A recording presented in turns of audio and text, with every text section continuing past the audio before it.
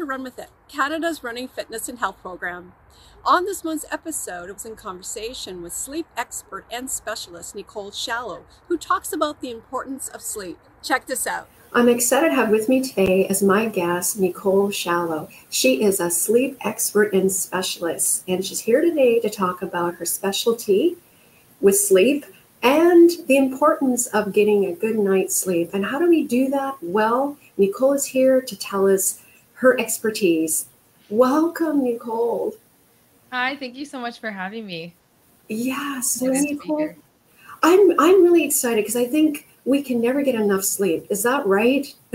I mean, we can always get too much sleep, but like there's a balance of how can we get the right amount of sleep that works for us. Yes. So can you tell our viewers and listeners how you became, or your interest in getting, becoming a sleep specialist expert? Yeah, well, it's like a flashbulb memory where I was in class during my master's, and one of my favorite professors, she was telling us about how there's behavior analysts who specialize in toileting, who specialize in feeding, and some of these main foundational pieces that really support high quality of life. But there was no one really doing sleep here in British Columbia. And I took that as a challenge. And I know from my own personal experience, I always struggled with sleep. And I didn't realize that it was actually more behavioral in nature versus physiological. And it was just something I had to live with. And it wasn't, and when I figured out that it was a skill that you can learn and you can figure out how to set your own body up for success for sleep, I was like, I can do that with environmental changes, data-driven decisions. I was like, let's do it. And I started working with clients pretty much right after that, after receiving some mentorship. Parents of neurodivergent children, are you struggling with sleep? Well, I'm here to help you, and today we're going to talk about 3 tips that you can implement today to improve sleep tonight. Number 1, keep wake time consistent. This is really important to make sure that they're tired enough when they go to bed. Number 2, schedule in quality parent connection time before bed. This will reduce the motivation to ask a million questions when it actually is time to go to bed, and it may help with fading parents out of the bedroom if needed. Number 3, create a consistent bedtime routine that works for you and your family. Embed lots of choices, maybe use a visual schedule to help with predictability as you're starting to create a healthy bedtime routine. If you have any questions about sleep, if you want to know why your child is struggling with sleep, my DMs are always open, so please feel free to reach out, and I'm happy to connect. Yeah. I mean, your background is so impressive. You are a certified behavior analyst, or BCBA, yes. and your behavioral gal consulting incorporated. I mean, I'm looking and I'm thinking there should be more of you. I know, that's what I think too. That's why I'm creating more, and we'll totally talk about that later. Yeah, so I just you're especially so needed. And so what does that look like? There are myths there, okay, getting a nap. I used to think, well, for myself, I feel kind of lazy if I take a nap. But it isn't really, right? It's good for you. Yeah, so there's so many myths when it comes to sleep. And if you Google it, you can get really lost in the tunnel of everyone's opinions. And of course, today, this is my perspective from a behavioral standpoint. But with naps, when we're looking at naps, it's asking ourselves, why are we taking the nap? What's the purpose of the nap? So sometimes, as students who are studying, I use this frequently once I learned about this, is using sleep to help you with learning and memorization. So if you have a study session and you need a quick nap, you can use that to really help you learn and integrate what you just learned. Naps, if you are highly active, you may need naps in the afternoon as a recovery. So I was a swimmer and I slept well at night when we had long swim meets and things like that. But I would always nap between races. that allows your body to integrate the muscle memory of your first race, but also how to move and recover and then also perform better later on. So using naps strategically, I'm also pregnant right now. So naps are definitely a thing. Like I've been struggling with the sleep piece for the last 5 months. The irony is very much ingrained when I wake up. I'm finally this last week, I did get better sleep, but I learned some tips and tricks, which is just stay the course and monitor the naps, limiting them if you have too long of a nap and it's impacting your ability to fall asleep at night. Then you may want to look at cutting the nap, or how can you shorten it? So using them really strategically and just noticing, why am I napping? Is it because I'm not sleeping well at night? Then maybe it's looking at nighttime. Yes. I mean, that's where you come in, right? Where you help people to get a good night's sleep. And how do you do that? Because the behaviors you have, like, for example, if you drink caffeine before going, before you sleep, you can't sleep because you had caffeine. It could be the sugar. It could be just stress, right? Obviously, everyone, stress is there. But these are the things that you work with your clients and how to change that. So can you tell us about what you do exactly? Yeah. So when a client comes through, and a lot of the clients I do see are neurodivergent children and families. I find the parents learn a lot when I'm teaching their kids how to sleep. They learn and change their own sleep patterns. But sleep is physiologically similar across everybody, but there's different variables that may be slightly, against them, depending on if the diagnosis involved and their life experiences and what they have to do during their days and things like that. But at the end of the day, sleep is sleep. And how do we adjust the environment in order to support that? So when you mention things like caffeine is a wonderful wonderful thing that people use.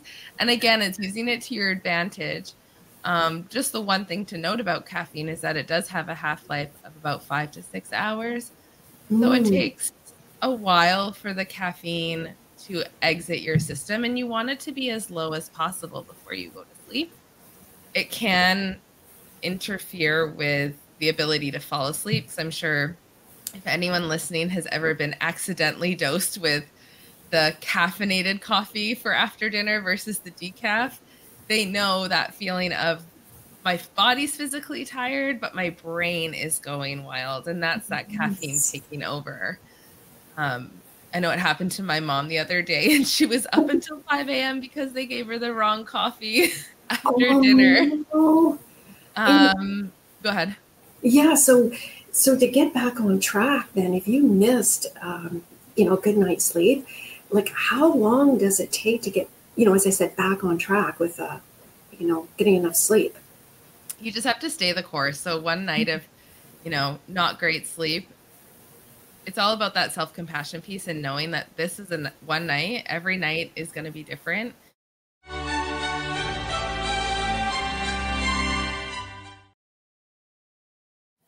Some people, it can cause further stress, and that's where insomnia kicks in. If it starts to become a pattern and you don't understand what's actually happening, there's almost a fear or a frustration that surfaces when it comes to sleeping. And when I support clients, it really is, we look at their sleep story. So I get them to just tell it all. History, what does their sleep look like? Did they ever really learn to fall asleep on their own? And then also looking at the medical component. So everyone has different physiological needs. And so as a behavior analyst, one of my ethical codes is really to rule out medical. So I've dove deep into what could all be influencing everyone's sleep, and then providing them with resources of who may be complementary in my support. So I do see myself as like the gateway to getting better sleep, but then let's bring in people. So if there's nutrition deficiencies, we're going to need a nutritionist. That's not my area of expertise. If there's thought to be a hormonal reason for the sleep challenges, then let's find someone who can specialize and who can support that. If there's any airway issues, ENT, right? There's Yes. snoring. If there's any of that, like sleep apnea type red flags that I may see based on a discussion, then we bring another professional in. Sleep is sometimes it is just sleep, and it's just the environment, and it's just behavioral. But it's also important to note that poor sleep can also be a symptom of something else. Right. So it's understanding and how to discern between the two, and that's where I come in. And I find clients who I see, they find it very helpful to talk to someone who can see it from both standpoints, but then also provide the resources that you need to be able to get to where you want to go, which is a better night's sleep and feeling rested during your day. Mm-hmm. And when you see your clients, like, it depends on their, their story or how their background. So it may take maybe a couple of months, or maybe it'll take a few more months after that, depending on what the issue is. Correct? And it's looking at the bigger picture, right? Like, it's holistically, if you will. Yeah, absolutely. Sometimes if sleep has been, challenged for a long time, sometimes it can take a little bit longer to get to that end goal, but it's trusting the process and allowing the body to recalibrate, because it's been doing it. It's been stuck in a different habit and a different, circadian rhythm for a while. So you have to allow your environmental changes to support it, not necessarily control it. And that's something around sleep.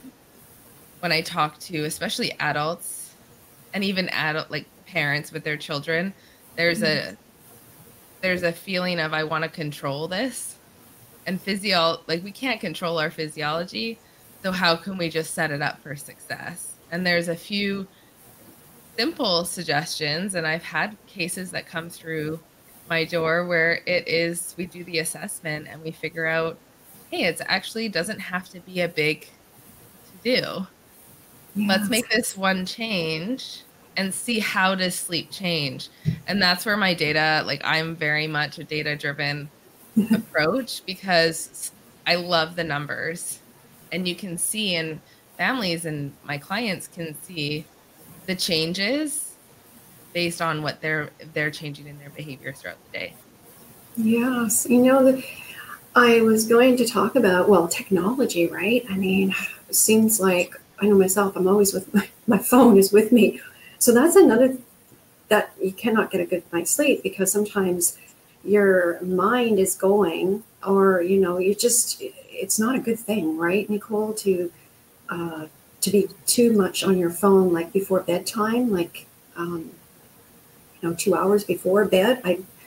Yeah, and it depends. And so what I've learned, like working with the neurodivergent community and being neurodivergent myself, my brain needs different things than some other brains. Like my husband can look at his Twitter, he can look at his phone right before bed, and he sleeps so well. It doesn't affect him in the same way that it will affect me. I have had to set some boundaries with my phone, especially during work days when I'm on screens all day. I notice my body is not always tired, but my eyes are really tired, but my brain just is so used to this multitasking that it takes about 2 hours for it to just settle down. Whereas other brains can, shut the computer and go to like have dinner and feel like they're relaxed when they get into bed. And so everyone really needs different things. When it comes to screen use, again, I'm always a it depends person. I'm never like, no. Because I also will find myself, if I'm caught up in something and I'm on my phone and I know the consequences if I'm on my phone too late, like I'm very self-aware. I've chosen this route tonight. It was a conscious choice to stay on my phone. And then I'm okay with that. I know it takes about an hour for me to settle back in, and sleep may come a little bit later, and that's okay.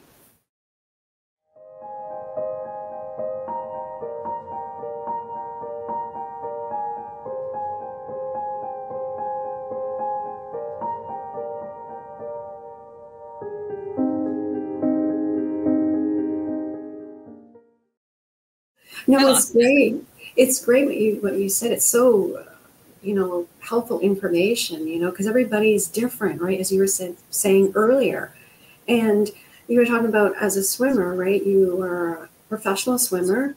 I did competitive swimming in the summers, but my husband, he did more swimming. But just being competitive in a sport, I definitely learned a lot. Yeah, so getting enough sleep can enhance performance. Mm-hmm. And also too, like what about foods like sugar cravings? I think I mentioned that earlier, and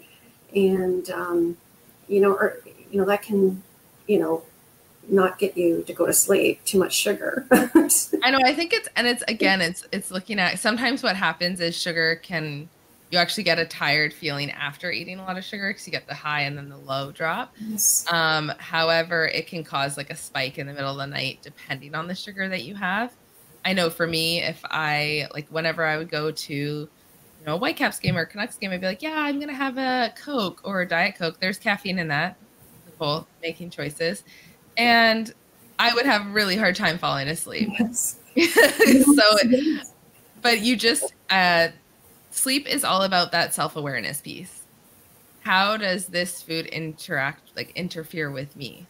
There's no one change is going to fix the sleep, but there's all these little micro changes that you can make. So adjusting your meal times. If you can have consistent meals, you may not have those same cravings. When we have cravings, and of course I've experienced a ton of those in the last few months, it's noticing why. It's usually our body telling us that we need something different, or we're maybe missing something in our diet. So looking at that, but not having to go intensely, okay, I'm going to fix my nutrition because I'm going to sleep better right away. Just changing it and adjusting things can really be helpful and supportive for your circadian rhythm. And nutrition is definitely key because you need all those micronutrients to produce the hormones that you need to initiate sleep and sustain sleep. Yeah, so tell us, about other services you provide. I know you have, I'm understanding, a new program, Sleep Competency Program. Is that correct? Yes. Yeah, so for me, I really I just know I can't support everyone in this entire world to sleep better. That just is, but to do that, to be able to have larger impact, I've created a training program where I share everything that I know for other behavior analysts to be able to provide this service in a way that's compassionate and inclusive and really full of knowledge so that they can take that and build out the support systems that they can in the countries that they're in, because sleep support is not really accessible. Mm-hmm. And to be able to do it from a behavior analyst lens, I've learned, because we're so attuned to the data, we are attuned to our clients, and we can understand what the pivotal skill is going to be to get the results. It's quick. It can be quick. It can be precise. And that's where I find our services are needed. So I created this 8-week program. It feels like a university course. There's assignments, there's homework, there's office hours, to make sure that they feel like they can apply it right away and bring their cases to me, and we can go through it together, so that I can replicate myself and send more of me out there into the world, knowing that they're getting high quality services. Yes. And, have you talked to your professor? He said he took up the challenge, and now I know. I should really send her an email saying thank you again. I don't know if she's heard me on these. I always talk about her on the podcast, and I always say that's where my story began, because I will remember it to this day. Because at the time I had clients that were really, really struggling, and I didn't know how to conceptualize it and how to start. It's like, where do you start in something that's so complex? But with the systems I've created, I can definitely see that now. I can see it clearly. Yeah, it's amazing. It's really wonderful. We need more of you, but but is there anything else you'd like to add, Nicole? Yeah, I thought I would leave like the audience with like just some basic, like your foundations when it comes to sleep, and things that I've implemented in my daily life just to make sure that I'm setting my body up for success at night, but also like really just supporting myself throughout the day. Um, and a lot of that, so it starts with your morning, and there's a lot of talk about evening routines. But if you have a solid evening routine, but your whole day is just go, go, go, and you're missing some of these key parts, that evening routine cannot solve all. That's what I've learned. So I'm giving everyone the hot tip for today. Starting with your morning and really embedding gentle movement, whatever that feels right for you. Some people love to wake up and just do a HIIT workout.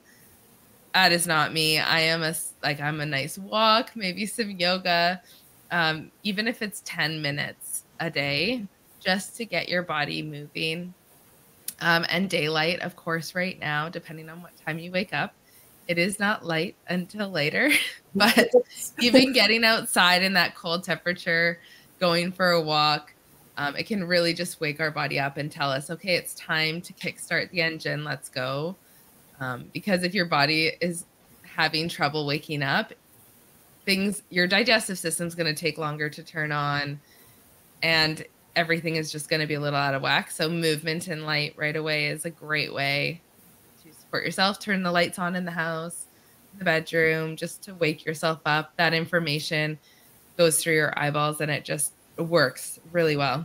And then adding in regulation breaks. And I would always talk about this for my clients, especially kids. Yeah, we talk about quiet time for kids. We talk about that structure in the day, how important it is for kids. It's also extremely important for adults to also have that quiet time during the day, to find an activity that just really takes care of you. If that's reading a book for fun, if that's listening to a podcast, if that's what you like to do, if it's going for another walk, if it's just doing some mindfulness or meditation, again, 5 to 10 minutes can really help just balance that stress and provide some more resilience, so that you're not at the end of the day, you've been distracted all day with the do. And then at the end of the day, when you actually finally sit in the silence, all the emotions, all the thoughts, everything just come flooding in. But if you can give yourself time during that day to just rest, that sets you up into the evening as well. Find a routine that really works for you at night. Again, flexibility is a foundational thing that I talk about, because if you're trying to do something to control sleep, that can lead into more resistance and more challenge. So finding routines and allowing that flexibility to, if you stayed out late with a friend, but you can still do a quick routine when you get home. And quitting the scroll. I highly, strongly suggest quit that scroll if you can, and find something that, if it's reading, listening to something, or just allowing yourself to rest in bed, that's a great way to go. And if you are a scroller, just asking yourself why. What is the purpose? Are we avoiding something? Are we avoiding the thoughts that come through? Are we avoiding talking to someone? What is it? And I always talk to clients about that too. Like, what's the function? What's the purpose of the scrolling? Or what's the purpose of anything interfering? And with no judgment, of course. And consistent wake up time. You can do anything. Just keep your wake up time as consistent as possible, 7 days a week. Yeah. That's great information. Yeah, so if you get up at 7, make sure you get the next day 7. Like, try to keep the same. Within half an hour or so, absolutely. If you allow yourself to, if you sleep in too much, then you start to see, and I've seen these data patterns over and over. You have a really 10-hour, let's say you get a 10-hour sleep. And of course, this doesn't, if you're sick, sleep as much as you want. That's okay. But generally, if you sleep for longer, you'll start to see the hours dip and then go back up, dip, go back up, and you'll feel like, why can't I get a good night's sleep? And then all of a sudden you get this amazing sleep, but it just will continue to dip up and down. So finding some more consistency to increase the quality of the sleep. And then you may start to see that you fall asleep easier, you wake up easier, your body is now trained to do that. And having a morning routine is a helpful way to wake up, just to give yourself that structure. Oh, and I forgot one more. Meal times. Eat the same time every day. Yes. If you can. Yes, no, it's just wonderful information. And people who want to reach out to you, where can they go? Yeah, so you can sign up for my mailing list on my website at www.yourbehaviorgal.com.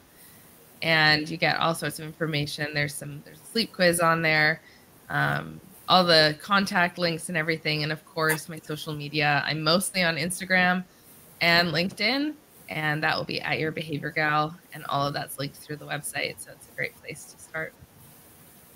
Yeah. Thank you so much for being a guest today. And I would love for you to come back, Nicole. Part 2. Yes, part 2. Yes. Thank you. Absolutely. Thank you so much for having me.